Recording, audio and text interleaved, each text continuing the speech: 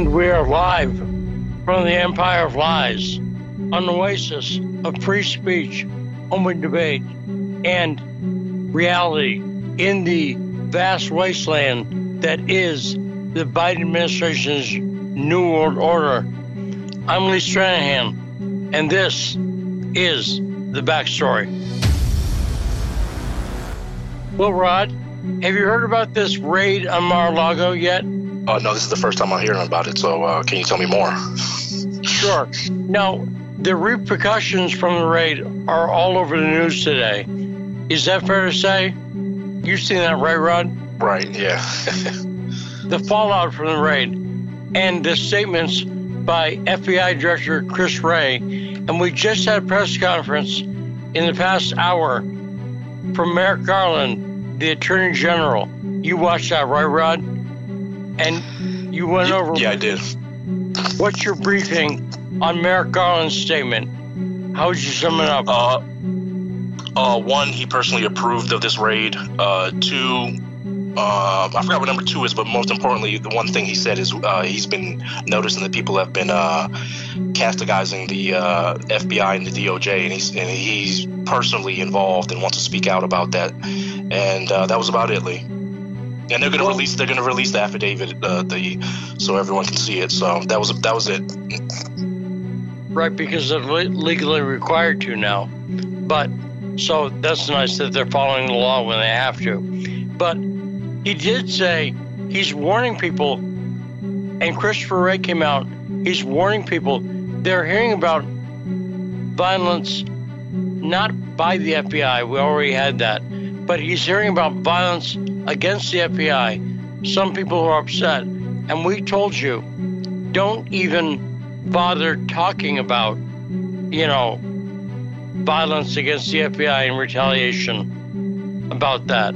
That is exactly the trap they would like Trump supporters to fall into. Do you agree with that, Rod? Yeah, and I know you've probably seen this, the Cincinnati FBI headquarters. There was some type of threat outside. I don't know how true it is. I mean, it's the FBI saying it. So, but allegedly there was a threat at the Cincinnati office. But I'm gonna give Trump supporters a hint.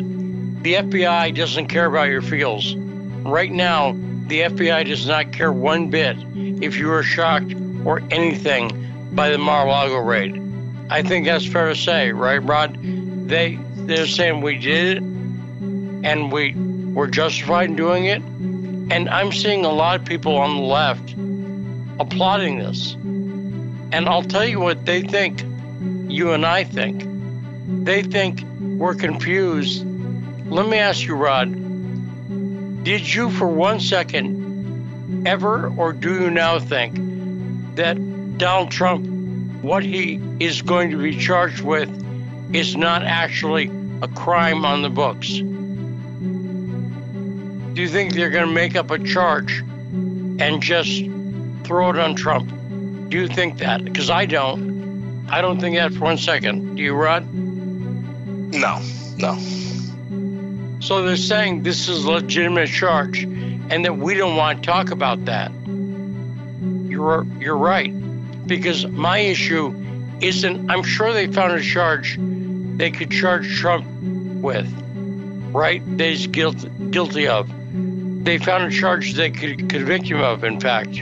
But that is not what I'm outraged about. I'm outraged that we're, in fact, even here. And in fact, this happening is not normal. They're acting like this is normal. Presidents are not raided. Right or wrong, this is not normal. Usually they go through a more civil process. Is that fair to say, Rod? Yeah, for sure, Lee. This is not normal. But like you said, I 100% agree. They are trying to act.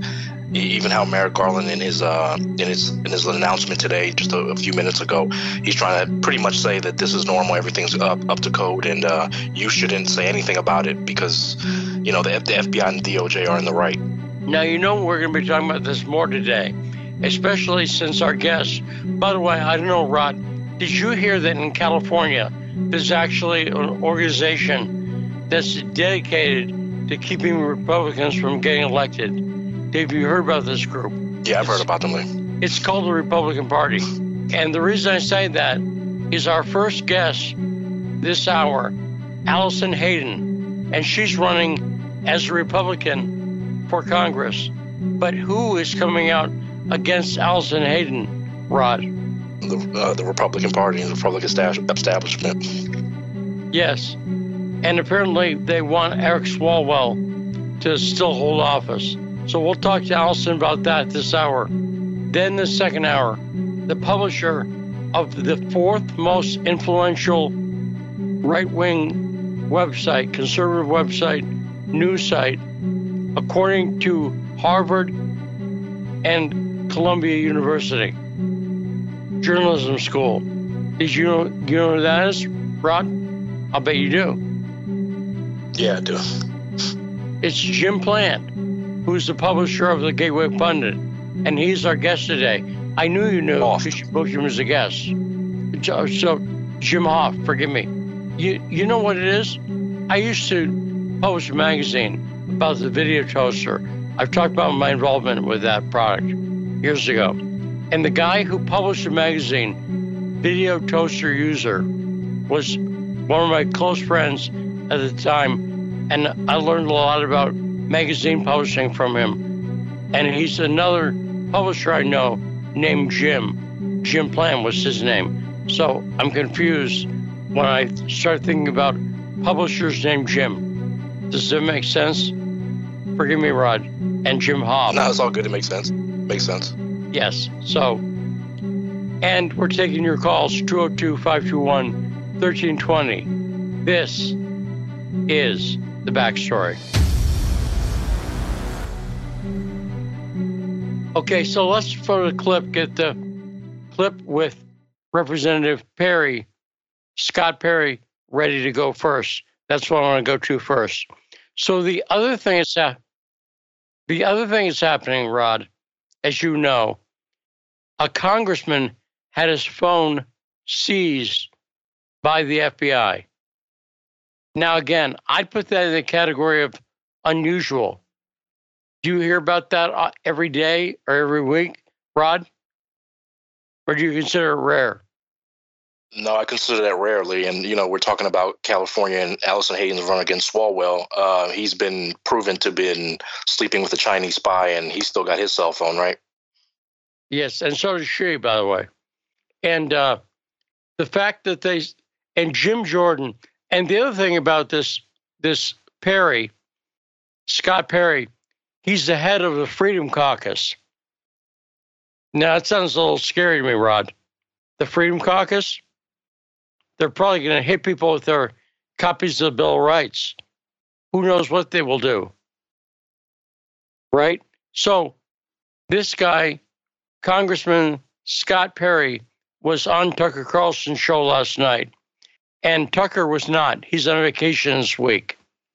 By the way, Charlie Kirk from Turning Point USA suspects that this raid was timed to go with the Tucker vacation. I don't know about that. I don't think that they plan raids necessarily, but it certainly was fortuitous that the number one talk show host on Fox, the top-rated right-wing talk show host, Tucker Carlson, was on vacation this week. I think it was a coincidence, but that's me, Rod. Are you so far gone in conspiracy land that you agree with Charlie Kirk that they planned it that way, or do you think it was just fortuitous timing, Rod? What say you? No, I would say it's a coincidence, but it goes in their favor, though. It still works in their favor because we know if Tucker would have been on air, that would have been the whole show, and MSNBC and CNN would be playing the clips, laughing at it. Now, they have Brian Kilmeade filling in for Tucker this week, which is hardly a replacement. So I'm not insulting Brian Kilmeade, but I literally just insulted him. I don't think he's a good replacement for Tucker. Do you, Rod? Are you impressed by Brian Kilmeade? Oh, no, he's very vanilla. Also, Brian Kilmeade, Kilmeade has already a great job with Fox News. He co-hosts the morning show, Fox and Friends. And I don't think, as a matter of policy, it's a good idea to put someone who's got a great job. I think when someone's on vacation, you try somebody out in that slot. Does that make sense, Rod? Yeah, no, I would agree with that. And apparently, but there's nobody, and this is true at Fox, there's nobody they have who they're trying out to replace Tucker if anything goes wrong with Tucker and he leaves or is fired or whatever. And they don't have, can you think of, let me put it this way, Rod, can you think of anyone at Fox who you think would make a good replacement for Tucker who's currently on the air? Because I can't think of anyone. Currently at Fox, no. Yeah. I think they rage pay Tucker because they know if he goes, their whole stock and everything goes down. Because I think he's keeping them afloat. Yes, I agree. And you would think if you're trying to run a business such as a TV network, you'd try to find somebody who's like that, which is why I think they should be trying out new people. But do you know what might be good, by the way, if he ever leaves Congress? Thomas Massey, the congressman from Kentucky, you're familiar with him from Twitter. I think he'd be a good potential candidate. Would you agree with that, Rod? Yeah, no. Thomas Massey's he's a smart guy. He has some accomplishments that he can hold his hat on, unlike the most politicians who are just all mouth. But yeah, I would agree with that. And so let's go with the clip now. Let's play this. Because Scott Perry was on Tucker last night, I thought people should hear directly from the person involved in this. So this is a fairly long clip, about 2 minutes, about him talking about what happened. A congressman having his phone seized by the FBI just the next day after Mar-a-Lago is raided. So let's hear about this from Congressman Perry. Hit it. Brian, you're absolutely right. I got a knock on the door in the morning. I went to the door. There are 3 FBI agents. Of course, like you said, I'm traveling with my family. We have 2 young daughters. I'm with my elderly in-laws, and they want to take my cell phone. And I said, could you contact my attorney? Why does this have to happen? Out on the street. And how did you find me, by the way? And of course, they wouldn't answer that question. They said they were going to image the cell phone and return it sometime later, since I didn't have a phone. And this is my personal cell phone, Brian. I have a official cell phone. They don't want that. So this is my personal cell phone that I talk to my wife on, that I talk to my children on, my constituents. None of the government's business. And of course, immediately the story blows up. I'm sure you know. What's interesting, though, is while that story blew up, I heard from my attorneys who talked directly to the Department of Justice, who said that I, their client, am not a target of this investigation. Now, think about that. If I'm not a target, why do they come follow me, find me on when I'm traveling with my family? They don't come to my house. They don't contact my attorney. Why do they come and seize my cell phone to image it in that fashion? If they would have just contacted my attorney, certainly we would have provided the information necessary as required by law, and that would have been the end of it. But they want this spectacle. They want this show. They want the intimidation. And, of course, the media is not saying anything about the fact that, reported today that I am not a target of this investigation. Okay. And so, look, this is the DOJ run amok. And I think what people need to really think about is, in about a day, we're going to vote on a package, and it'll probably pass, where they're going to employ 87,000 new IRS agents. What do you think they're going to be doing? They're going to be coming for all of you. So yesterday it was my cell phone. Tomorrow it's going to be average, hardworking Americans that are just trying to make it through their day. Now, I had to point out something here. Christopher Wray is the head of the FBI, right, Rod? That's correct. So I'm going to express my outrage that Joe Biden nominated a guy like Christopher Wray. This guy's obviously corrupt, and under him, the FBI is very dangerous. And Joe Biden nominating him and putting Christopher Wray. You see any problems here so far? By the way, feel free to stop me anytime, Rod. Yeah, and one major problem, Donald Trump proudly nominated him. Oops. Well, but that was an intentional mistake, Rod. You're picking up my joke there. Yeah, I know. Donald Trump, I got to point out because I occasionally make, mistakes. That happens too. But Donald Trump nominated Christopher Wray. So Donald Trump, once again, putting people in place who are not loyal, not to him, but to the Constitution. And let's get the calls, 202-521-1320. We'll go to Tarif, then Al Killer, then Ingrid. So Ingrid, hang tight, we'll get to you, don't worry. Tarif, what is on your mind? Thank y'all for taking my call today. I have two comments.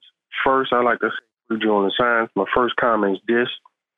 The Donbass region in North Korea is supposed to be in talks to be recognizing each other. I think they already recognize each other already. You already have North Korean contractors, construction workers working in Donbass already. But it is reported that Kim Jong-un want to send 100,000 fully owned troops to Donbass to help the Donbass region fighting against Ukraine. If he can do that, he can give his troops combat experience, and also he can break the isolation of North Korea. Well, he also wants North Korea to be as a world leader as well, especially dealing with the global South. So the North Korea, Kim Jong want to go head in that direction. My second, first of all, Putin is kind of holding them up. Putin has yet to decide on that. He should decide against that. For one reason, I think it makes the Russian military look somewhat weak. If they bring in all those troops from North Korea, it seems like they needed troops. But that's my take. So what else is on your mind, Tarif? But good point. My second comment is this. Arnold Bertrand tweeted out something. The Chinese, the Guardian.com tweeted out that she is visiting Saudi Arabia next week. And what he also said in that post he tweeted about that it is huge, because if she's going now, knowing that we got all this going on with Taiwan and the world and the rise of BRICS, she can bring up Saudi Arabia dropping the petrodollar and coming on to the BRICS currency basket, or back in the yuan or some other currency, right? And that would be the end of the petrodollar if she can accomplish that. So that trip next week, if it's true, if she going to Saudi Arabia and talk to MBS, that's going to be huge, man. That's going to be a world-shattering thing if Saudi Arabia in the next year drop that the petrodollar. So we'll see what's going to happen next week with she and MBS. Okay. Tarif, great call as usual. And we're going to go to Al Cohen next. But first, Rod, did you hear who they captured in Ukraine? So I don't know how to pronounce this guy's name, and I refuse to learn. This is one of the sickest guys I've ever heard of, and it's a very modern problem. As you can imagine, if you're in war now, probably a lot of the soldiers, every one of them, has at home and often on them a cell phone, right? It makes sense. Soldiers have cell phones, right? So yeah. This is a guy, a Ukrainian, who, when he'd kill a Russian soldier, he would take the cell phone out of their pocket, find their mother's phone number, and call their mother and tell their mother that their child, a Russian soldier, won't be coming home, that he killed him. Can you imagine the sickness psychologically of this Ukrainian soldier calling the mother of dead soldiers to rub it in? Can you imagine that, Rod? No, that's crazy, Lee. And, that guy doesn't even, I can't say on air what he deserves, but yeah, no, that's pretty sick. So they caught him. And again, it's purely psychological. It's not physical torture, but just the unbelievable cruelty to it. And I would say even, dude, what are you doing to your own psychology? How do you feel about being that guy? I'm sure he's in psychological agony. Not that I feel particularly badly for him, but I thought I'd point that out. 202-521-1320. Killer of owls. What is on your mind? Well, now that you brought that point up, I've shied away from bringing this up, but have you seen the Russian claims about the genetic testing that has been done on the Ukrainian troops? And they think these experiments are being done to rid them of empathy, but I mean, they're finding hepatitis and also medication inside, I think it's like 20%. The number of soldiers they're finding is 20% more than what they would normally find in just checking normal people. But they're accusing the West of basically running genetic experiments on the Ukrainian soldiers. Have you looked into that at all? A little bit. We've talked about it a little bit, but there's a lot of stuff with the biolabs. That's going to end up being a much bigger deal than anyone's can report on it now, because I can just tell the shadows, the stuff that's being revealed so far indicates that a lot more serious stuff. And I'm talking not just what they were working on, but also the possible economic involvement of Joe Biden and Hunter Biden. Have you heard about that, owl killer? That they may have been involved financially and that some of the drug companies might be involved as well. Yes, and also I think I've heard the Ketchup King's son's name being thrown around, invested in that as well. I think I've heard Kerry's stepson, Hines, being involved. And, and that was, 2 and 3 years ago when COVID was going on. I'm telling you, look, they ran the drill in Event 201, okay? And that's why China has backstabbed the New World Order, but that's why the New World Order is invested in Ukraine and it's invested in China, or was invested in China. It's because these are no man's land where anything goes.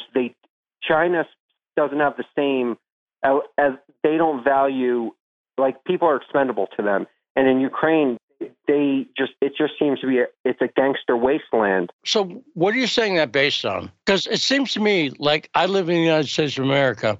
It seems to me I live in a country to which people are expendable. That accusation, I know how I would prove that. Do you agree that people are expendable to our government as well?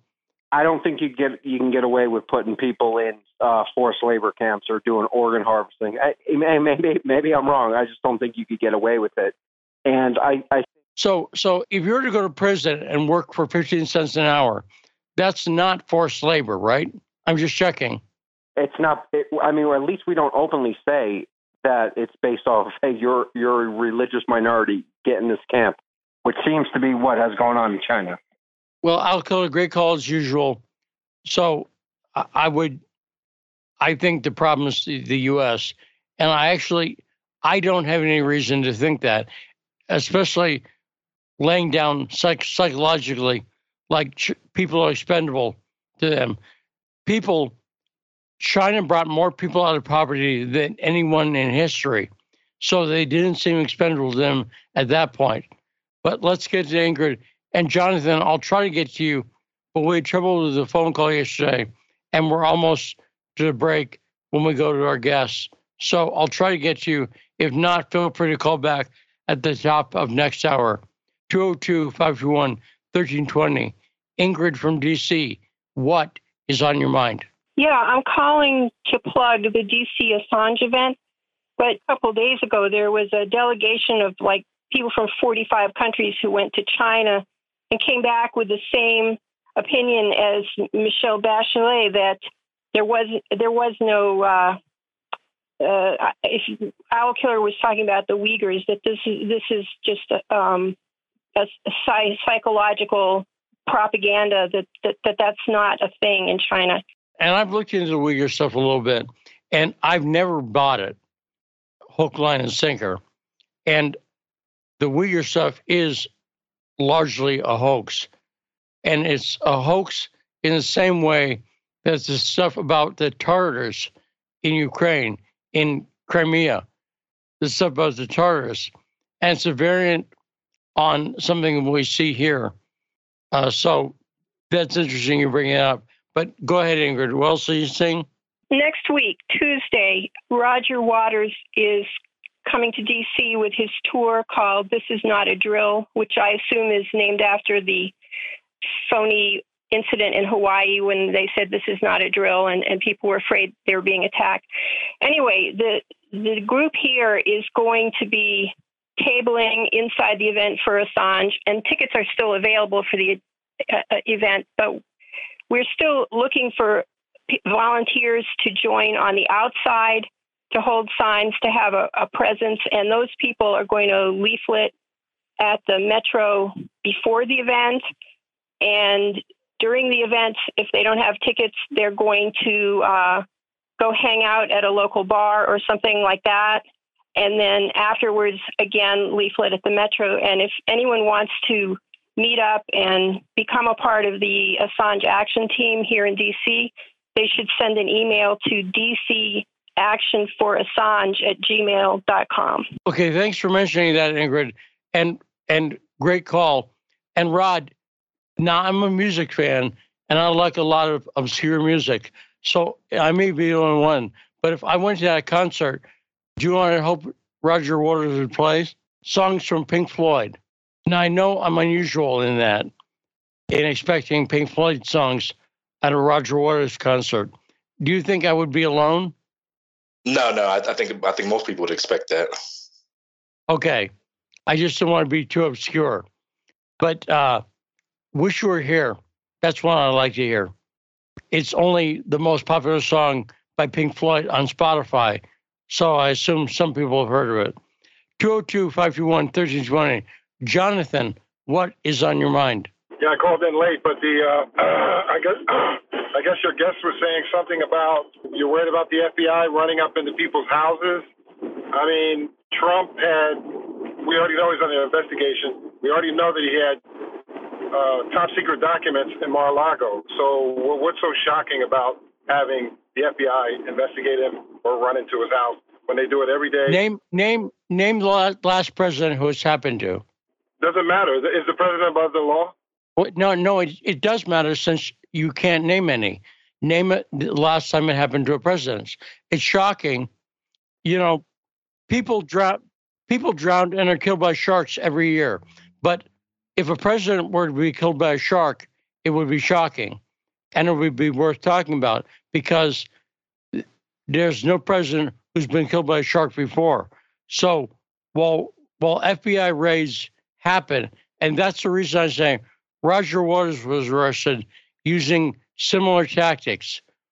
Why did they have to use that level of force with Roger Stone or with Clark, the attorney from the DOJ, or with? Well, why would the FBI tell anybody that we want you to come in an investigation when you have a chance to hide evidence? I don't know. Why do they? They do that all the time. I didn't make this up. I'm not just making up a tactic that they use. They often call people and tell them to come in because they know that putting FBI agents out on the field and doing a knock on the door in the morning can often create a dangerous situation.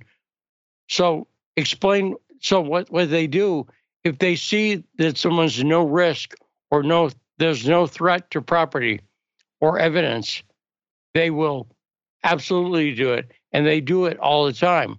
So why do they do it all the time? You can't have it both ways. What are you going to call a guy that just shot 30 people? No, I'm making it one way.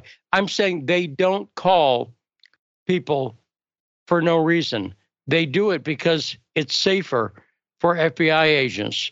And usually in these cases, in the case of Roger Waters, his attorney said his attorney had dealt with a lot of FBI people in the past, and they said they just call you and tell you come in Monday because we got to get you booked. That's it. They don't see the reason to put boats in the canal behind your house like they did with Roger Waters. Roger Stone. They didn't do it to Roger Waters. If they did, they would be too big Pink Floyd fans. They'd want to hear Wish You Were Here too much. That's an outrage to do a raid on Roger Waters just because you want to hear some Pink Floyd. But Roger Stone didn't deserve anything either. But serves him right for having the same first name. So, Jonathan, why are you the one applying asking the FBI to act different than they normally do? This is not normal, Jonathan. It happens all the time, buddy. All the time. No, okay, it happens all the time. Then I'll sit here, name one person it's happened to where people have been shocked by it. Name the last person. Name the last president. Let's go with that. Go ahead, Jonathan. President, because, okay, I can't name the last president because there's always got to be a first. So he's the first. Right. So people are shocked because he's the first. And let's take a short break. When we come back, we'll be talking to Alison Hayden, a candidate for Congress in California, who is learning the perils of running with the Republican Party. And it's not the same perils as going up against the Democrats, which is you might be rated. But it's still perilous. We'll talk to Alison Hayden right after we take a short break on The Backstory.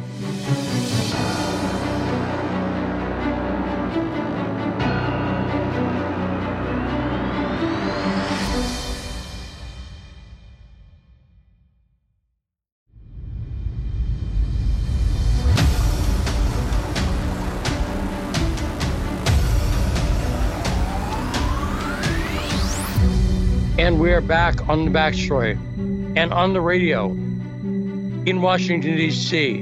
at 105.5 FM, AM 1390. Joining us now, candidate for Congress in Northern California, Alison Hayden, good friend of the show. She's been on with us before. How you doing, Alison? I'm doing good. How are you doing? So I'm doing fine. So I'm a little confused.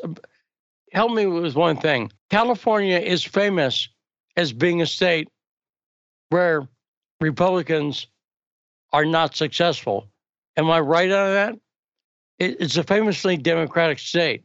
Well, I'll tell you what. You know, we've been really graced with having Dr. Douglas Frank and Seth Keshel present their findings of how the vote has been taken from the American people, and California being the template for that fraud.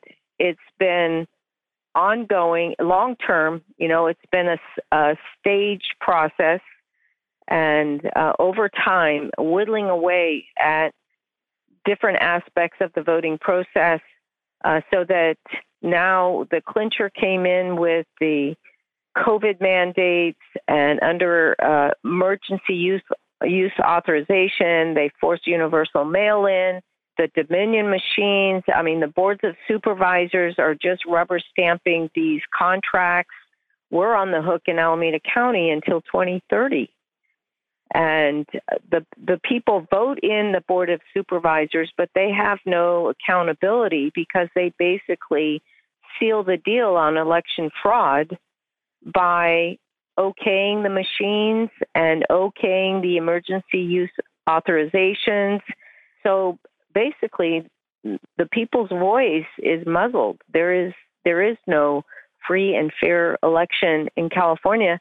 And Dr. Frank and Seth Keshel have shown really across America has been a slow steal, but they are really, we're at the death knell in the 2022 midterms, and they will really forever be in charge if we do not stop and put in the injunctions required to stop the machines and stop this continuing emergency use authorization. And there is no more emergency. So this is all done to take away the people's rights and our freedoms and our voice. And my point was just that they don't have a track record of success in California. The Republicans do not have a track record of success on any front, whether it comes to picking candidates or supporting their candidates. They're not a successful party. Therefore, the Republican Party of California, I would say, needs new leadership desperately because they're not good at their job. And there's nothing about California inherently that the values of the Republican Party understood properly, the real values of Republicans, freedom, individuality, and so on, that should appeal to a wide swath of Californians. Do you agree, Alison, that California should be attracted to values that real Republicans represent? I think so. What do you think, Alison? Well, I'll tell you, because they've been able to manipulate votes, it's not just votes, that would be voter registration. So I'm hard-pressed to believe that the divide, and there are really that many Democrats, especially given the platform of the Democratic Party today. So I don't agree that many Democrats, that there are that many Democrats signed on to today's, our ROVs they're controlled by the state. So even the county ROPs the registrars are doing the bidding of the state, the Secretary of State. And I would say that actually the Republicans that are really part of the uniparty are doing an excellent job because they're doing exactly what they're there to do. Now, Alison, let's have you explain your situation. What is your experience with the Republican Party in California now? What are you dealing with as a candidate running? Well, I mean, I'm very sad to have to say that I am summoned to their hearing to unendorse my candidacy. Now, I've been working very diligently and am a member in good standing in our local community, county committee. I was elected twice. I've been the delegate to the convention in 2016. I have been the nominee for this seat in 2020, as well as now in 2022. But I am being summoned to face the board of directors of the California Republican Party in an proceeding to unendorse me. Now, to be clear, I have not sought their endorsement because I speak with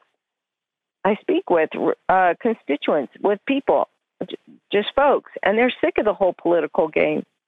They just want relief from these Biden policies. They want their jobs, good jobs back. They want a good school system. I mean, we have a lot more in common. This artificial divide that they keep plummeting us and telling us how we're so divided and fractured and racially and in every way that they've worked it is coming to an end because people's eyes are being opened. Now, this Stasi-like proceeding that I'm supposed to attend on Saturday is, I guess, to defend my candidacy. And they already put up two candidates against me, two other Republicans in the primary, and I still prevailed. So this kind of subterfuge of the California Republican Party against America First candidates has to stop. We will gain all of the party registrations we need once our party starts being responsive to the people and stop playing party politics and attacking attacking their very own who stand up for Republican values. We're not here to bow down to the loyalty to the California Republican leadership. We're here to stand up for our constitutional republic, our loyalty first to God, loyalty to the constitutional republic, and loyalty to our constituents and our party membership in shared values and principles. We owe no loyalty to the California Republican leadership. And that's what they're forcing us to do in this whole proceeding, is to bow to their their power in this situation. And to be clear, again, I didn't seek their endorsement. I was very clear because I heard from the people that they're sick of it. And my prevailing in the primary over the two candidates put against me shows that the people are not bowing to, they are not looking to the political party for leadership. In fact, one of the other unendorsed candidates got more votes than the endorsed candidate of our Alameda County Republican Party. They put up to this guy and they endorsed him, and he got the least votes of the three of us. But out of a 10% Republican registration for our county for Republicans, and about 65% is Democrat, we still got 30% of the low turnout vote, and only 9% went to the endorsed candidate. So that means 21% went to unendorsed Republican candidates, which shows you the people are sick of it. So I think that my position being unendorsed, but I am still running on Republican values. That would be small, limited government, right? Limited arm of the government, pushing right now to support the values of personal choice and self-defense and the Constitution. So pro-Constitution candidates are being, put before the firing squad for not bowing down to the leadership of the party. And this is very unfortunate. I think it's a misguided endeavor, what they're doing right now. And Alison, if you had a guess, because I know it's a little hard to tell what they stand for, but the establishment Republicans, what do you think their values are? You talked about what yours are. What are their values? Well, I think they're in line with Gavin Newsom to stay in control. This is all just like Mike Cargile said. Mike Cargile of the 35th district, he was shot down in 2020. They unendorsed him, and he never sought their endorsement. They unendorsed him, and they're doing it again this time, although he secured his seat just as I did, and a couple other people. But it's really for them to stay in control. Mike said, that's the whole game, and it doesn't matter, whether the person they put in there, just so long as that person is going to vote the way they want. They fought and put in Katie Porter, and we saw what happened with Katie Porter put in instead of Greg Raffs. Greg Raffs is a retired Marine Corps colonel, mayor of Mission Viejo in the 45th district, the most conservative district in Orange County. He was abandoned by the GOP leadership in the general election. They put in Katie Porter, and we saw what happened. What kind of person Katie Porter turned out to be. I want to get your reaction on the raid on Mar-a-Lago in a second. But broadly speaking, let me ask this. In California, it seems to me the first move for California politics is getting rid of the ineffective Republican Party, the counterproductive Republican Party. Is there any move afoot at a statewide level to just get the Republican Party out of power and get all new people in there running the Republican Party? Alison Hayden? This is the whole game, because unendorsing people, depending on what kind of vote we get in the general, how many delegates we're going to have. If they unendorse us, we don't get any delegates, and those delegates go to vote. But let me tell you, in the last convention, they had some funny counting going on, and they were caught on it. And, so even the voting itself is compromised within the party convention votes. But the whole thing is about delegates. So if they keep out pro-America First candidates, they strip them of their delegates, and therefore you don't have people going into the convention to vote against them, to vote them out. That's the whole thing. This is about delegates as much as it is getting someone into seat in Congress. So this is all about keeping their stranglehold over the uniparty. Now, of course, Washington is now abuzz with press conferences with people like Christopher Wray and Merrick Garland defending the Monday raid on Mar-a-Lago at Trump's home. What was your take on that historical event that happened earlier this week with the FBI raiding Donald Trump's house? Alison? Well, I think it's going to backfire beautifully. I think that they're probably not going to find anything, and the American people will see this whole Stasi style. This is not anything that America's ever. No one in America is on board with this. So I think that they're going to get the worst backlash ever in November as a result of this kind of these kind of antics. Well, I gotta say, I think Trump haters, from what I've seen on Twitter and even on the phones today, if you hate Trump, you like this move. I'm seeing support for it among the unhinged. So people who are rabid Trump haters and would like it if the FBI had shot him with a squirt gun, they would have found that funny. The people who hate Trump are down with this. But a lot of people are, on the fringe about Trump. A lot of people don't hate him. They kind of like him, but they don't idolize him, and they don't agree with everything he does. And to people who hate Trump, they don't understand that people who don't hate Trump and kind of like him, but have a balanced view of him exist. The Trump haters see the world as either you're a Trump zealot or one of them, a Trump hater. Have you noticed that, Alison? A lot of Trump haters don't recognize the existence of rational Trump, I won't say, supporters if he's the best candidate. Have you noticed that, Alison? Absolutely. A lot of the problem, as I see it, is also their control over media. People who make these decisions are basing it on the opinion they form based on fake news.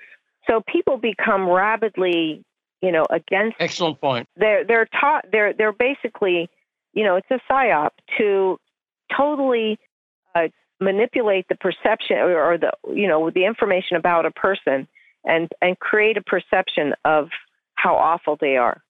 So anything we know about anybody is given to us by media. I mean, that's how we know. And so it's brilliant that President Trump or candidate Trump started out with the whole pulling out or calling out the fake news.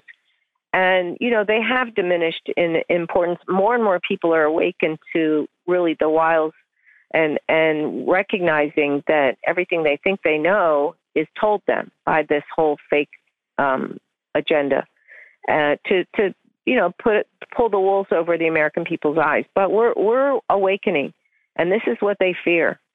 So my hope is that through your brilliant backstory, I love this channel, your hard work, my God, Lee, how you keep coming out fighting with all of the things that have happened to you health-wise and otherwise. You keep coming back, and that is the American spirit. That is what's going to save this country. And all of us mounting our campaigns again, getting the word out to people, hey, wake up, this is what's going on. They are going to come out in droves. They're going to demand paper ballots. They're going to demand paper votes. Hand counted. France can vote. They can count their votes in one night, and yet Arizona is still counting theirs. Maricopa County. This is ridiculous. It's unbelievable. And that was very nice to say, Alison, by the way. Thank you for the compliment. It's real. And one thing I'll point out, that is no contradiction that these Democrats support Ukraine in the Russia-Ukraine conflict, because Zelensky, like the Democrats, hates democracy. Vladimir Zelensky, have you heard that he's banned every opposition party except the Nazis in Ukraine? This is the Democrats' democratic ideal. Zelensky, who banned all political parties. Had you heard that, Alison? Actually, I missed that little tidbit, but I doubt, I'm not surprised. It really, just as we're seeing in America, the closer, the noose on the American people. I mean, look at the IRS agents who are now being armed, and they will be going against primarily people earning $85,000 or less. Alison, I'm sure you saw the same numbers I saw. I think I saw 70% of what the IRS is going to be examining is people who make $75K or less a year. Is that what you heard? Those are the people who are working their backs off to pay their bills, who don't have time to mount a defense against the IRS, don't have the time or the means. And, this is totally takedown of good working class people, middle income people. And, this is heinous. And the American people have to be made aware to rise up in November and demand no machines of their county registrar, demand paper ballots, hand counted, and that poll workers be representative of all parties and not just their own unions. Now, Alison, we got a short amount of time before we have to go because we're coming up on a hard break. But let me ask you a question. California is known for having some of the best, most productive farmland and agricultural land in the country. California's Central Valley and Bakersfield's Central California around Gilroy. That is famous internationally. Is Bill Gates making any move in California to buy up the farmland? Is that a place he's operating also? Alison? Yes, he very much is. And so are the communist Chinese. And let's not be naive. The Chinese are in a desperate situation. They have a problem. They're losing their population to compete with their one-child policy for decades. So, and they've never been able to feed their people. Taking a bite out of America will crush us. If they take over California, this is basically their breadbasket, their means of survival. It's not just Bill Gates is working in tandem with the Googles, Eric Schmidt, all helping the communist Chinese who have the military arm to control and to take over. And we're out of time, Alison, because it's the top of the hour and we got to go to a short break here. Fantastic appearance as usual. Good luck in your fight against not only the Democrats, but the Republicans in California. Alison Hayden, great appearance. Let's take a short break. When we come back, we're joined by our guest, co-host, Carter Laren on Backstory.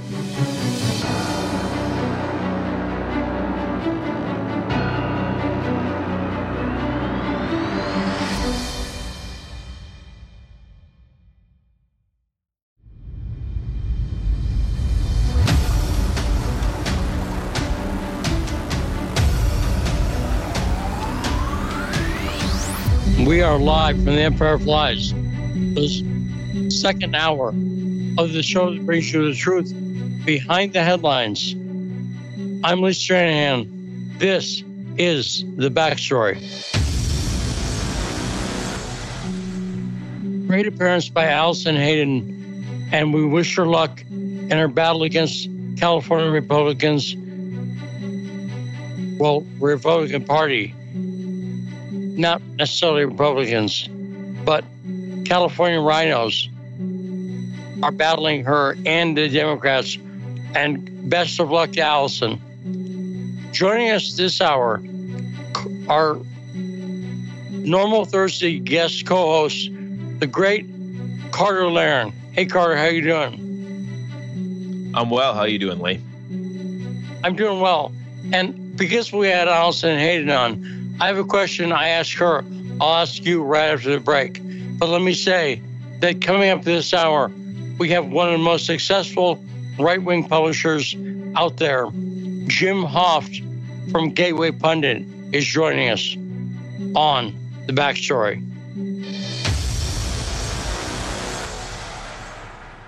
So, Carter, we just had congressional candidate Alison Hayden, and we were talking about California because she's running up in Alameda County.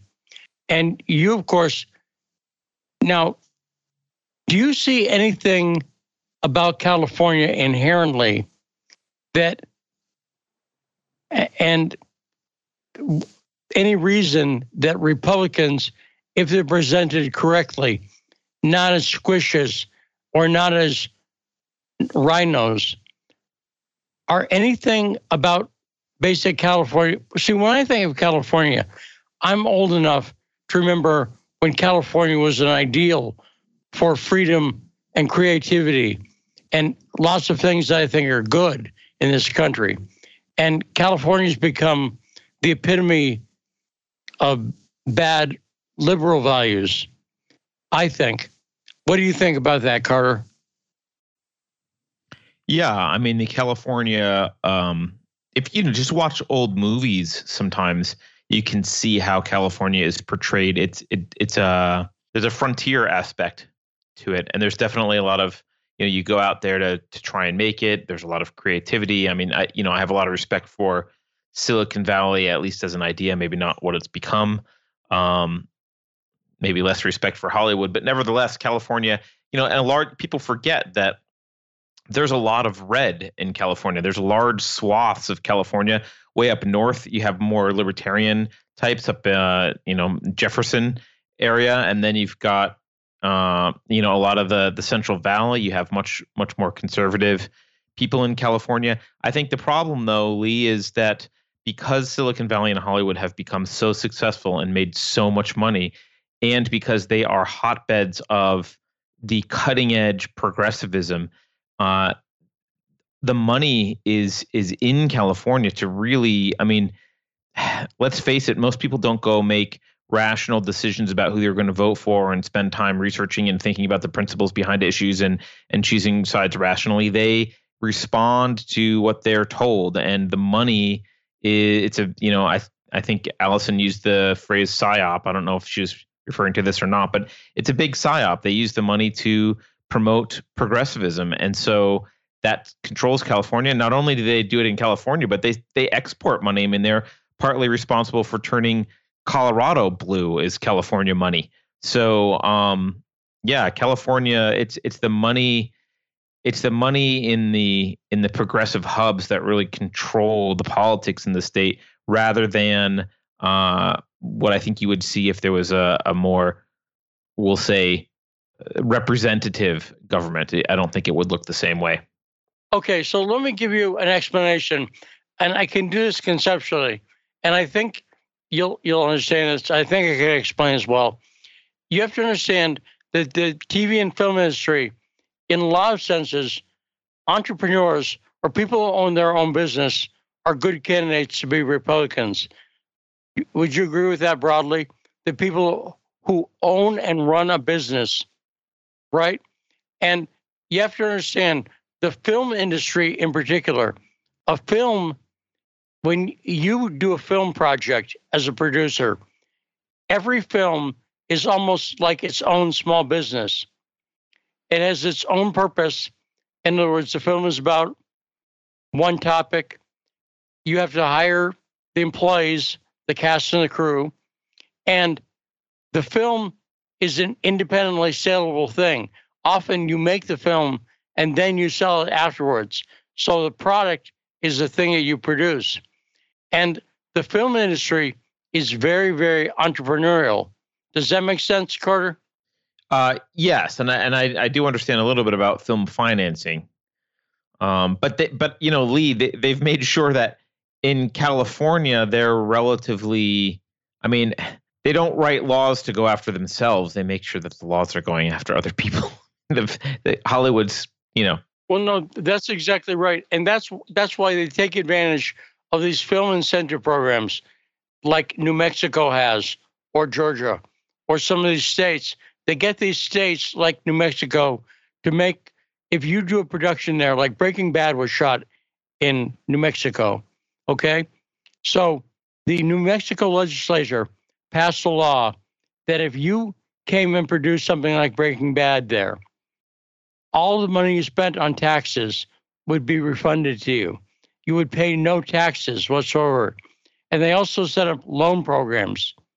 So they made it very economically feasible for people to make films outside of California. But the people, the producers, they still live in the Hollywood Hills. Does that make sense? They make sure they're taken care of wherever they go. Does that make sense, Carter? Yeah. Yeah, they're free to vote for 87,000 new IRS agents, but it's not going to bother them. And you see Gavin Newsom saying don't go film in Georgia, but like you're saying, regardless of what they say out of one side of their mouths, of course they will go to where there's the best tax incentives and the cheapest place to film. I mean, they've been filming in Vancouver for a while and other spots in Canada. I mean, they're businessmen when it matters to them, but when it matters to you, they're socialists. No, that's exactly right. And they're always, because they're businessmen, they're always looking at cutting costs in the budget. If you can go to New Mexico and get a guy to do your lighting, and he's just as talented and experienced as the guys in California, because often they move to New Mexico or wherever. So if the guy you hire in New Mexico is the same talent level as the guy you can hire in California, but you can hire him for half the cost because it costs them a lot less to live in New Mexico. Does that make sense? Why not hire that guy? Yeah, and I think a lot of things that people, maybe the average person doesn't understand about the movie industry, and this I do a little bit because I had a friend who was doing a movie financing company, and you don't realize how much of your tax dollars go to incentivizing filmmakers to film something in your city. So many, not only states, but sometimes even counties, but often states have special programs to attract Hollywood, which is just kind of crazy when you think about it. I mean, these are the people pushing high taxes and socialism and everything else. But what do they want? They go and demand special treatment when it comes to bringing their business to town. And unfortunately, we give it to them. I don't think we should. And because there's so many states competing for this film business, they often get talked into lousy deals. For instance, New Mexico was giving away too much money, according to New Mexico and the people who were getting the money. They knew the film incentives in New Mexico were very, very good, too good, in fact. But what happens is they'll put these incentives that are a bad deal for the states, and they're in for 5 years, let's say. And then the state goes, we can't do this anymore. We're going broke. So what happens is the state then cancels the incentive program, but then Georgia goes, we'll take that business. Does that make sense, Carter? So every few years, there's a new batch of states does these film incentives, and they don't care if it was a bad deal for the other states. They still go for it because they want to be, because they like seeing their state on the TV show, on Breaking Bad or whatever. They like seeing Albuquerque restaurants or whatever. So there's such an itch to be in business with the film industry that the states literally make bad deals, knowing that they only have to keep them for 5 years or so. And then they get the advantage of it. But Carter, you hinted at it, and I asked Alison her opinion of the raid on Mar-a-Lago. What is your opinion on the raid on Donald Trump this week? Well, obviously I have no specialized knowledge, but the thing that bothers me the most, and this is just, Lee, I'm just going to say this is based on my intuition, and that's based on what I've seen in the news for the past several years and how the deep state has behaved. It's what bothers me isn't that, maybe he had classified information he shouldn't have. I don't know. What bothers me is the double standard. I mean, I don't know if you know, Lee, but I had a compartmentalized top secret clearance in my youth, but I was a defense contractor. And let me tell you, if I had done something like remove classified information from a SCIF, I would have had my rear end handed to me and probably gotten in trouble. And when Hillary Clinton literally set up an email server and conducted official business through emails that she controlled, and her email server was in her bathroom in her house, and she didn't go through the proper channels at all. She didn't go through the secure networks that were designed for State Department emails, but she went through her own, personal little server that she had set up. We were told that we were making a big deal about it, that it was ridiculous, that why should we care so much? It's just some emails. It's not a big deal, blah, blah, blah, blah, blah. I mean, and I know Trump hammered her on this during the debates, but the mainstream was telling us it's not a big deal. It's just some emails. It's not a big deal. Here we are with the former president of the United States, who technically has the ability himself to declare things unclassified. And suddenly it's a big deal, warranting an FBI raid, that there might have been some papers that, as far as I can tell, they think he might have mistakenly taken. It's the double standard that gets me. If you're going to be lax about the rules, then be lax about the rules for everyone, and we know that that's just the way it is. And if you're going to be strict on the rules, then be strict for everyone. But I think every reasonable person, whether you're a Trump fan or not, unless you have TDS still, if you're on the fence, or if you're just kind of a regular person, we're all looking at this wondering, okay, is this real, or is this you're just doing this because you don't like Trump? And we see how you did the January 6th stuff. We see how you're treating Trump generally. We know how corrupt the FBI is. We watched you tell us for 2 years or 3 years or 4 years, Russia collusion. That was a hoax. We watched you cover up Hunter Biden stuff. It's just, I don't trust the deep state anymore. I don't trust the FBI at all. Merrick Garland gets up there and says, these are great people doing great things and we should trust them. And you know what? This is not a Jack Carr novel. These are not heroes. Maybe some of them are. Some of the men and women, in the lower rungs are. But these are criminal empires protected by the power of the state. And I'm kind of tired of seeing them selectively go after people that they dislike. Well, and Carter, let me point out that you're actually giving Hillary Clinton a little too much credit. And what you're saying is not entirely incorrect, but it's not entirely correct. Hillary Clinton did not just send emails and receive emails using a private server. She never used her government assigned email. When she became Secretary of State, she was given a government.gov email. She never used it one time. She only used her private server. So all of her business was conducted. And I understand why the press constantly downplays this. So were you, and feel free, if you're a smart guy and you follow the news, Carter, did you know that Hillary Clinton never used her government assigned email when she was Secretary of State? Not once. No, I didn't. I realized that she did most of her business with her other email, but I didn't realize it was literally zero with her .gov. I did know that she, quote, mistakenly used a secure program called BleachBit to, oops, I erased some evidence. That was lovely. But I didn't realize she used her .gov 0 times. That says a lot about who she thinks she is. She used it 0 times. And you can read the report. And the way this came to light was, as you can imagine, there's a bureaucracy at the State Department. And there's someone there whose job it is to comply with FOIA requests. So every time you or Tom Fitton from Judicial Watch does a FOIA request, there's someone whose job it is to comply with that. And they work at the State Department. Does that make sense? They're a bureaucrat, a civil servant, okay? And this person whose job it is to do that went to the supervisor and said, I'm getting these FOIA requests for Hillary Clinton, and I cannot comply with them because there are no emails in the system, none from Hillary Clinton. So I'm saying a low-level Washington bureaucrat went to their boss, and you can find this is in the report, and they were told, never bring this up again. They were chastised for bringing it up. Never bring up Hillary's emails again. But they were saying, look, I will get in trouble because I'm not complying with the FOIA requests. Does that make sense?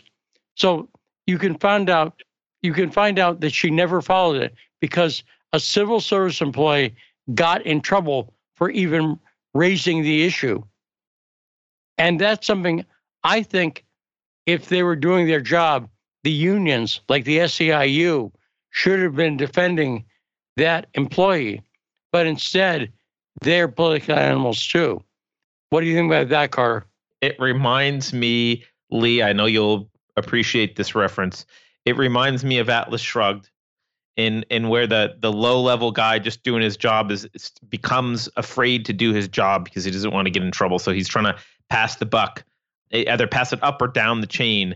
And there's some scenes where the senior managers are supposed to be making decisions, but they know that they don't want to get in trouble making decisions. So they push it down to the next guy, and then they take a vacation.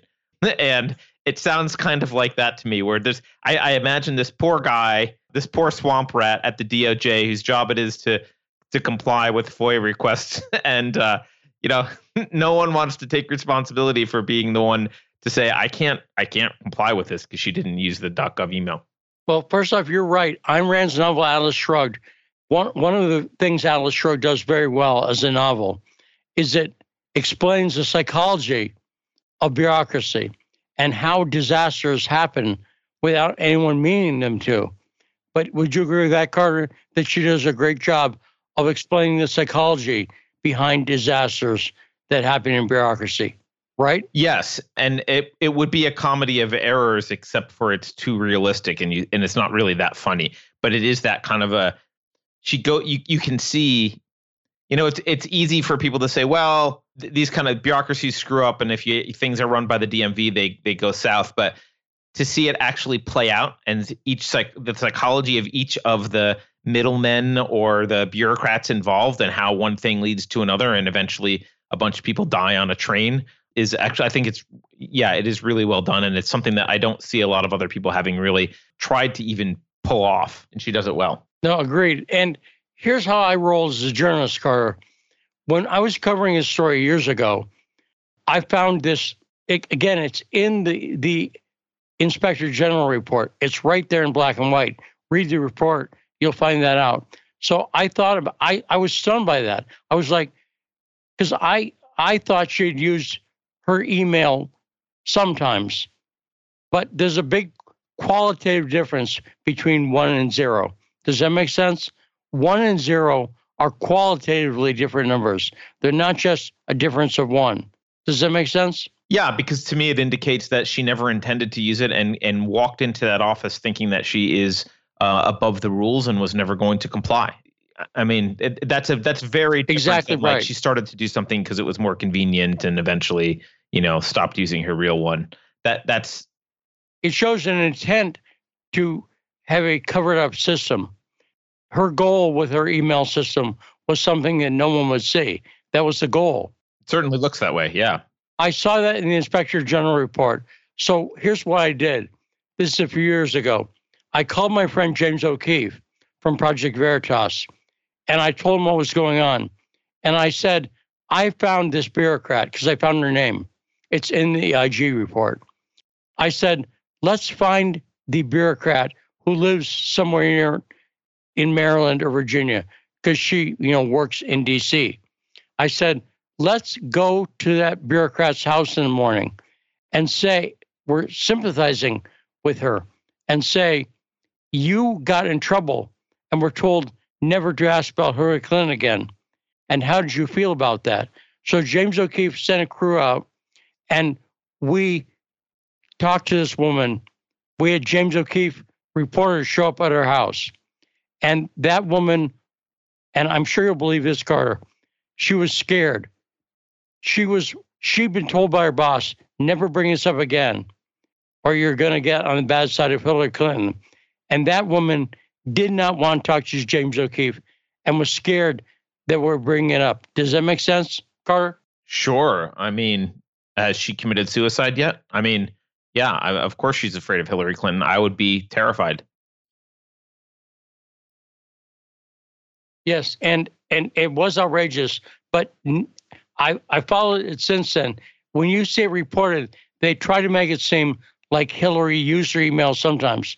They'll say, when she got in trouble for not using her email, no, they don't say ever. And you're right. You summed it up very well. I think it was an intentional plan to cut out any possibility of oversight. Hillary Clinton did not want anyone to be able The reason she did the private server at home, and people will point out, well, Colin Powell used AOL. If Colin Powell used AOL sometimes, it's still qualitatively different, because if they had been curious about some of those Colin Powell emails, they could have contacted AOL and gone to their servers and got a hold of the email. Does that make sense, Carter? But when it's a private server at her house, they have no way of getting those aside from Hillary Clinton complying with the subpoena.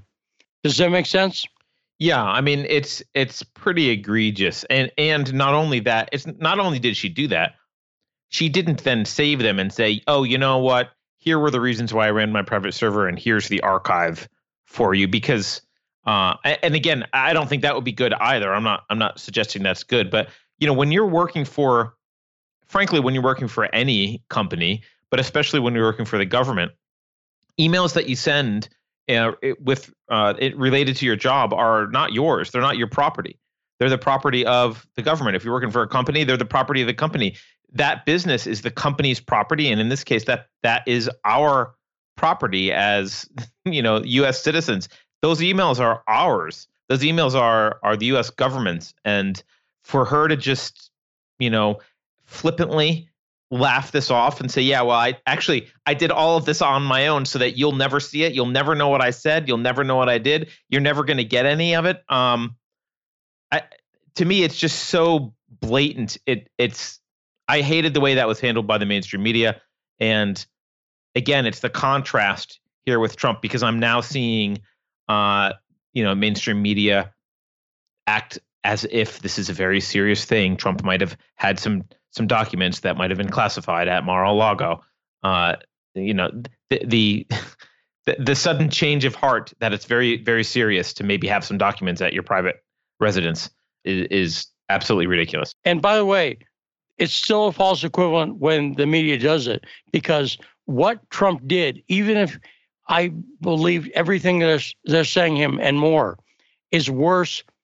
What Hillary Clinton did was worse, because there was an intent. And I'll tell you what I think she did. And we know this because we know what's happened. I think Hillary was setting up the Russiagate thing. I think she was communicating with people like George Soros. And we know some of the people she was communicating with. She was communicating with people like John Podesta. And she was also communicating with Cody Shearer. And we know that because the most blatant part was after it came out that she'd been using his private email server. She deleted like 80,000 emails. But some of those emails came to light when the first Guccifer revealed emails to John Podesta. And we saw emails that Hillary Clinton had not revealed. Does that make sense? So she said, these are all the emails I had. And she submitted like 1 through 40,000. But when we saw 41,000, we knew she hadn't submitted them all. And it was 80,000 she didn't submit. So right there is something blatant. But I think she was clearly, because she in the emails we saw that came to light, what she was doing was setting up Russiagate. That's what's in those emails with John Podesta and Cody Shearer. What do you think about that, Carter? I think that's likely. I mean, I haven't looked into I don't know which emails exactly you're referring to that were revealed, because it's been a while since I looked at this. I didn't think we would have to talk about it again until suddenly here we are talking about confidential documents again. But yeah, I mean, I think Uranium One, I mean, there's lots of stuff she was probably doing. The Clinton Foundation, it has been suspect for a while. Uranium One. I mean, if you're going to use your position in the State Department to pad your wallet, then and to maneuver your own political career, then you certainly don't want people seeing those emails, and you don't want them going through .gov. And so, you know, it's amazing to me how much the Clintons seem to be able to get away with, and no one seems to care. And like I said, maybe Trump did what they're saying, but I think it's it's different for two reasons. One of the ones you brought up, Lee, which is it's different. He didn't say from day one, hey, I'm going to operate outside the system so you can never see anything, and that's why I have classified information in my servers at home, right? He's being accused of possibly taking some documents and not returning them or mistakenly taking them or whatever. But the other thing is, he's the president. He was the president, and he had the ability to declassify things himself. So it's a little bit different. She didn't have. I guess she could have. I don't think she had the ability to. Do you know if she had the ability to declassify information? I don't think she did. Well, she did, because if you think about it, that was the email system she used. So, does anything come across a Secretary of State's email that is secret information? Obviously, yes. Does that make sense? And since she didn't use any other system except her own, we know, therefore, classified information came across it. Does my ergo make sense there, Carter? Oh, yeah. I'm just saying, I think she had the power to classify information, but I don't think she had the power to declassify information that was already classified, like legally.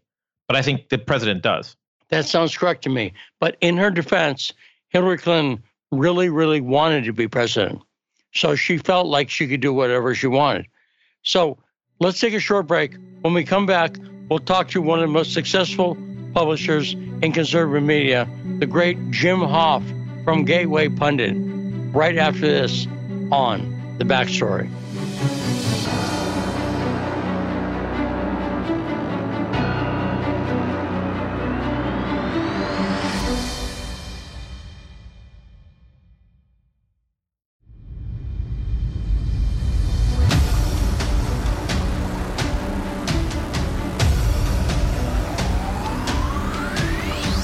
We are back, and on 105.5 FM, AM 1390 in Washington, D.C. Joined now by the great Jim Hoft. He's the editor and publisher of Gateway Pundit. Hey, Jim, how you doing? Good, Lee. Good to be with you. Good. Fairly busy week, eh, Jim? Yeah, I'd say. So I want to talk to you about, obviously, the raid on Mar-a-Largo and taking Congressman Perry's phone and all the other crazy stuff that's going on.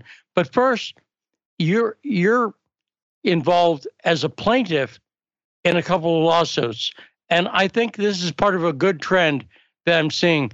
I'm seeing all the bad stuff that Democrats are doing, but I am happy that I'm seeing Republicans start to take legal action, because I think that's the place to fight these battles.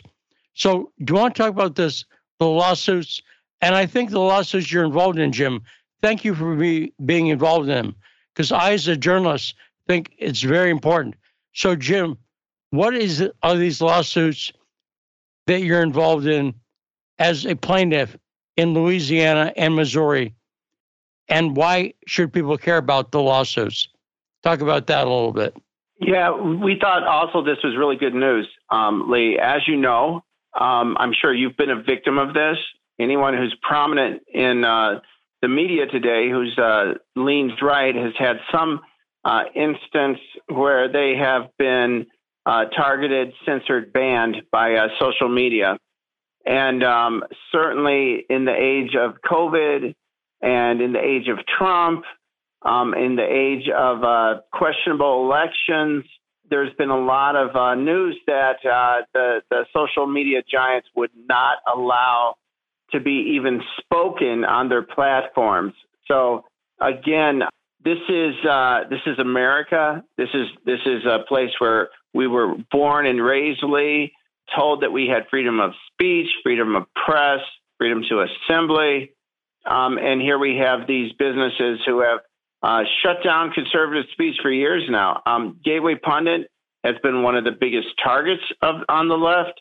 I've spoken to you about this before. We've been banned by Twitter now after we released video from Detroit on election night where they drove a van in at 3:30 in the morning with 61 boxes of ballots that we have determined at this point at the Gateway Pundit that there is no way that they can legitimately say that those ballots where they came from, because we actually have video from the counting centers. We have video from the Detroit drop boxes, and we don't know where those ballots came from. There was just not enough ballots turned in the drop boxes to justify the 61,000 or 16,000 ballots that were dropped late at night. So anyway, I put that up. I was banned by Twitter. We've been targeted by Facebook, all the tech giants. And what's happened now is Missouri and Louisiana brought a case against Joe Biden. And in this case, we have alleged that Biden was working with the tech giants to shutter conservative content on their platforms, that the Biden administration was leading these efforts. Now, we have a lot of evidence on our side that this was happening. But then what happened after this was that there was a whistleblower who actually stepped forward and said just exactly this, that the Biden administration has been working with the tech giants to shut down conservative speech. So our case looks really good. We've been elevated in this case along with 4 prominent doctors from Stanford and Yale who also have been targeted and censored. But Gateway Pundit is the largest media outlet and the only media outlet that's mentioned in this court case. So we're thrilled that they're using us. We have plenty of evidence. We've kept the receipts throughout the years since they started targeting us back in 2017. And so this is our chance now to go to court, and we have a very strong case, we believe. And Jim, again, thank you for doing that. And let me switch topics slightly to the Biden laptop, because that's something else that was famously censored. Right. Now, we know that 50 former intelligence officials, including 5 former heads of the CIA, said that the Hunter Biden laptop was Russian disinformation. Remember that, Jim? And we also know now there was a man at the FBI who killed that, who said, don't investigate this. And he had been involved with a SEAL dossier before, right? So do you think that there's any way that people at the FBI and the CIA just simultaneously got the idea independently, let's bury the Hunter Biden laptop info? Or do you think it's possible they were coordinated by someone upstream? They had a boss who's not been revealed yet. Carter, does my logic seem sound there? You know, I think sounds very sound, and I think it's very interesting. You know, obviously somebody organized this, and when you have, like you said, 5 former FBI or CIA, the heads of the CIA chiefs, sign on to this, you know, it must be somebody pretty high up for them to get together and do this. But that was a disgrace. We had videos, we had pictures before the 2020 election of Hunter Biden with his prostitutes, with drugs, saying, you know, horrible things, you know, and I mean, we know now there's just hundreds of images and video. Hunter Biden had a real problem, not just sex, not just with drugs, not just with dealing with foreign governments, but with posting it all on his computer. So this guy is really a sick person, but we caught him, and then we were banned. My brother lost his account then, my brother Joe, who's a writer for Gateway Pundit, and because of Hunter Biden material, but everything we put up was completely accurate. The media said it was fake news, of course, that it was Russian propaganda. Twitter wouldn't allow it to be posted. Facebook wouldn't. They take your accounts down if you did this. So this is how the left operates today in America. It's very one-sided. What we found is that generally 100% of the time they're the ones who are lying, that they're completely inaccurate, that they're making things up, but they are shutting down anyone who has a differing opinion. We saw this also with the COVID and the vaccines and the masking and the lockdowns, and it comes out months and months later that, of course, we were right on that too. So, but they shut us down in the meantime. And let me point out something else about the Biden laptop story and its censorship that is really scary to me.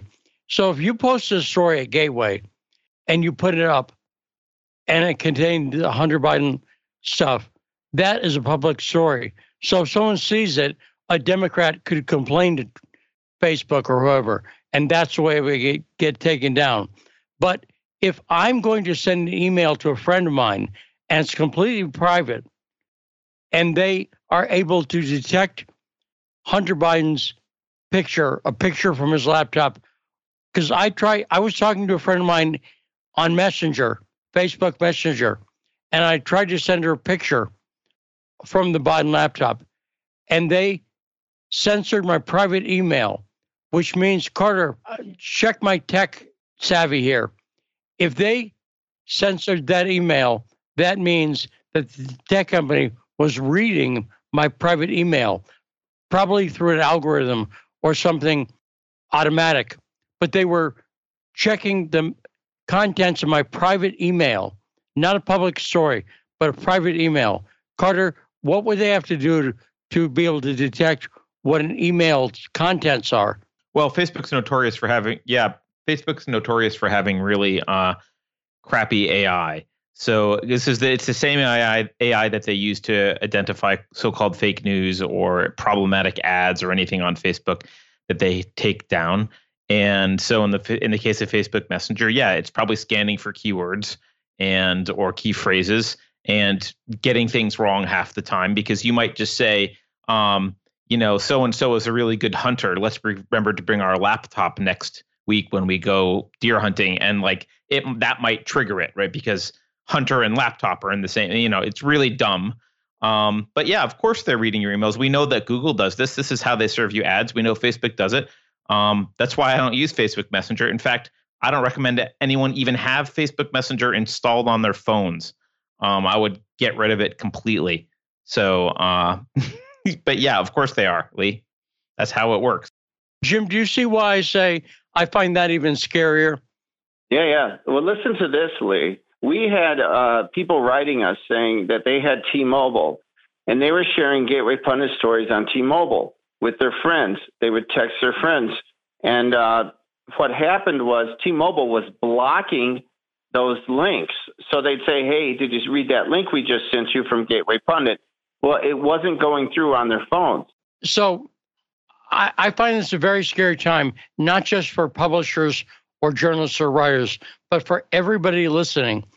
Your email and messages are being scanned for content, and that content is often blocked.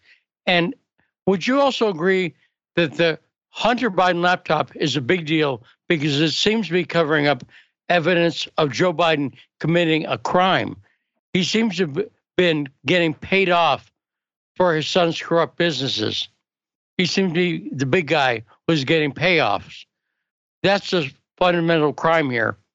Do you agree with this scary part, Jim? Yeah, absolutely. I think he was caught numerous times in the laptop. 10% for the big guy.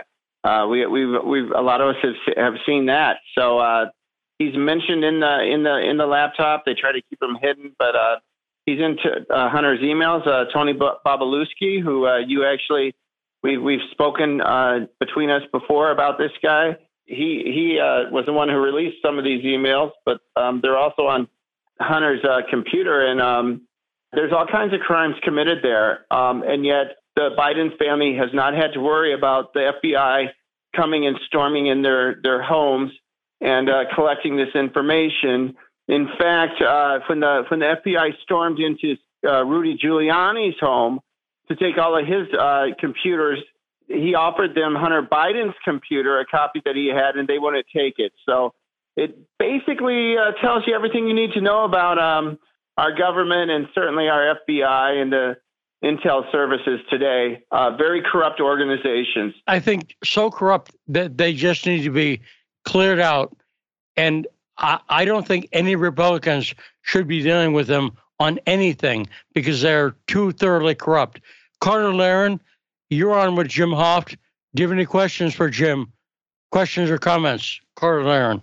Well, I think that Jim's story about T-Mobile is chilling as well, right? Because that's not an app on your phone. That's the carrier, right? I mean, that's pretty chilling. And so I think a lot of people are hung up on the 2020 election being stolen, and they're hung up on ballots and this and that. And I don't know the truth about any of that. And frankly, I don't care, because the 2020 election was stolen by big tech, because we know that had they reported on Hunter Biden's laptop, Joe Biden wouldn't be president right now. We know that we see the Google meeting in 2016 where they say we can't let this happen again. We watched big tech pull a psyop right before our eyes to manipulate the 2020 election, and it's plainly obvious for anyone to see. So whether or not the ballots were there doesn't matter. The election is illegitimate in my eyes because it was manipulated by big tech intentionally, and it's hard to have any, just, not to black pill people, but it's hard for me to have any faith in this system when that is happening and it goes unpunished and unnoticed. And they're going to just do it again. Twitter just announced the midterms are coming up. We're going to reintroduce our, quote, civic integrity policy. So, they're just doing it right in front of us. Now, Jim, do you agree with Carter that this is no mystery? We have a whodunit. Well, we know whodunit. Tech whodunit. Do you agree with that, Jim? Oh, absolutely. And they broadcast this, and we've caught them with their private groups that they have on Twitter where, if you're a leftist and you're high up and you have some clout, then you can contact this private group and they'll take care of whatever you want. And so this has been going on. We know it's been going on. Tragic. I'm really glad that we're part of this lawsuit because we're not getting any favors from the RNC, from the Republican Party. They're sitting on their hands like they usually do. So I'm really glad to be part of this. And hopefully we'll see something happen. We have a really strong case between the doctors who've been censored. Some of the top doctors in the United States have had their accounts censored from social media, from some of the research that they've, and some of the just opinions they've had about COVID. And of course, Gabriel Pundit's been censored all over the place for years. So, I'm really hopeful that something will happen here. And I'm going to say, I think this tactic I see some Republicans doing increasingly, let's go to court. I see all the problems. I'm going through a divorce, so I know the problems of the court system. But let me say this. I think you have a better percentage chance. I think it's a higher percentage that you might get a good decision when you go through the courts. And attorneys like Harmeet Dillon and among the ones, and the lawsuits, and Tom Fitton from Judicial Watch filing things, and like this lawsuit you're involved in, Jim, I think this is a good tactic because it's not 100%. Nothing is in this corrupt system. But I think stuff going through the courts is a good, peaceful way to resolve it. And I think it takes on a life of its own once it gets into the court. So are you gratified? And you know, Harmeet, you've talked to her before. Do you see this new group of GOP lawyers out doing proactive work, bringing these issues to court? Tom Fitton, I saw after the Trump raid, immediately brought suit to say that the affidavit, the subpoena, I'm getting the word wrong, but the warrant that caused the raid on Mar-a-Lago to be released. And so by August 15th, that's got to be released. And great work for Tom. So what do you think about that, Jim? Are you seeing a lot more Republicans taking the legal battle seriously? Yeah, I think it's one way to go. And, of course, it depends on the court you end up in. That determines everything. But today we spoke with Christina Bobb, who is one of Trump's attorneys, who was actually at Mar-a-Lago when it was raided. And, it was just so shady when you start listening to her story about being locked outside, and they wouldn't allow her in. It was like 90 degrees. They wouldn't show her the warrant till like at the end of the day. I mean, it's just all this shady stuff that's going on. And she was pretty appalled that the FBI was doing this. She used to be a JAG officer, actually. But, it is good to hear. I heard today Merrick Garland said, the Attorney General said that they were going to release the warrant. He's ordered that they release it. Well, they sure as hell should, and he didn't have anything else to say. They're doing this fishing expedition, and there's certainly no crime that they could think of, but they're going to make one up. So but they are going to release this warrant, and good for Tom Fitton and others to put pressure on the Attorney General so that he would release this. Now, I got to say, too, because we're in election season, and like every Tuesday, a bunch of states have primaries. I will say that one positive thing about this raid of Mar-a-Lago, I think it's exposed that the Democratic Party are fascists once and for all. That debate is over. And I'm seeing a crop of Republican candidates who I like. Carrie Lake, Chris Kobach. Are you seeing that the next round of people running as Republicans who are mostly endorsed by Trump is looking like a good slate of candidates who won't take the Democrats' BS? Jim? I definitely do. And there are several wonderful candidates who've made it through primaries. And you know what's interesting, too, Lee? You come from the left, but to see that it's not just the left, but it's the Republican establishment who's actually going after a lot of these same candidates who Trump has endorsed. It's really shameful. It's really this realignment we're seeing in politics, I believe, where it really is the elites against the people, and the people are getting just smothered with this, with inflation and high prices and just these horrible policies. But the elites, they sure don't want people to stand up and do anything about it. So even the Republican elites are against some of these candidates. But I love them. I love Carrie Lake. I love Blake Masters, like you said, Chris Kobach. We saw the candidate win in Wisconsin, the Trump-endorsed candidate, this Michaels, this week. And so... And we saw the woman with the best name among the candidates, Taylor Dixon. And we were talking about her with Tyler Nixon. So the name Taylor Dixon, you see why it's fantastic, Jim. But Taylor Dixon is the candidate for governor in Michigan, and another good one. And we had on the show earlier, Alison Hayden, who's taking on Eric Swalwell, and Fang Fang's boyfriend. And she is we talked about the troubles she's facing with the Republican Party in California. And I think the Republican Party needs to be fired in California and get someone who's good at their job, any of the jobs of getting Republicans elected. You could say that for any state. No, good point. Now, Jim, do you think that the raid on Mar-a-Lago did represent what we will look back on as a turning point, a point after which nothing was the same? I'm seeing a lot of people.